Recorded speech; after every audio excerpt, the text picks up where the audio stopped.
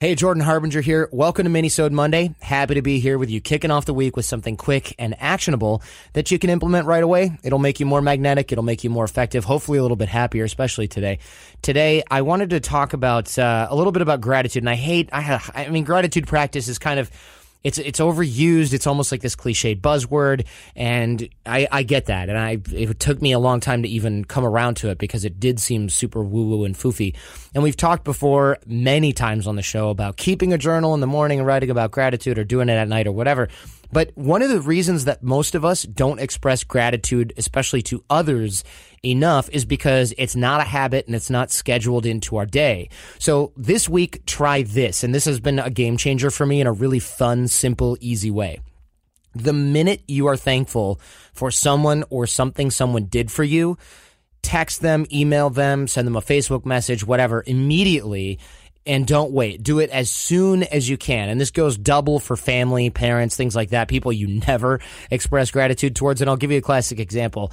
Today I was taking a shower and I saw this weird it's a bar of shampoo. Jason, I don't know if you've ever seen this before, but it's like this natural made bar of shampoo, which I didn't know existed.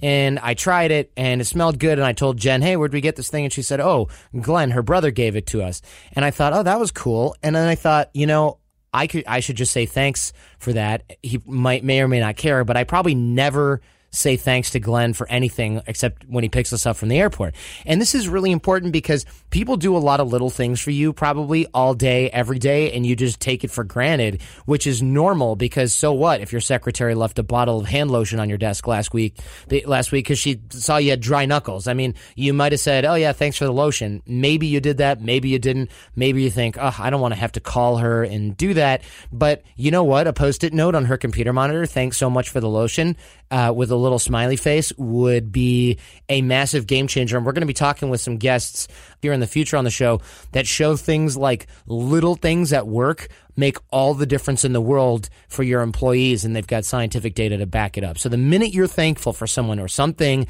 someone did for you at home, at work, in your personal life, your professional life, let them know. Text, email, Facebook, in person if possible. Do not wait. Do it as soon as you can. It'll build the habit of gratitude, and it will be a game changer for you, I promise. Of course, if you like these little vignettes, don't forget about the AOC Challenge. We'll help you connect with others, create more productive personal and business relationships, and we've got step-by-step challenges to help you move forward. We also have a Facebook group with something like 4,000, 5,000 other AOC family taking the challenge as well. Of course, AJ and I are in there with every single other member of the Art of Charm team because the group is so big, and we're helping you move through those challenges all the time. So text CHARMED, that's CHARMED, to 33444 in the States, or just go to theartofcharm.com/challenge and get rocking. All right, everybody, have a great week.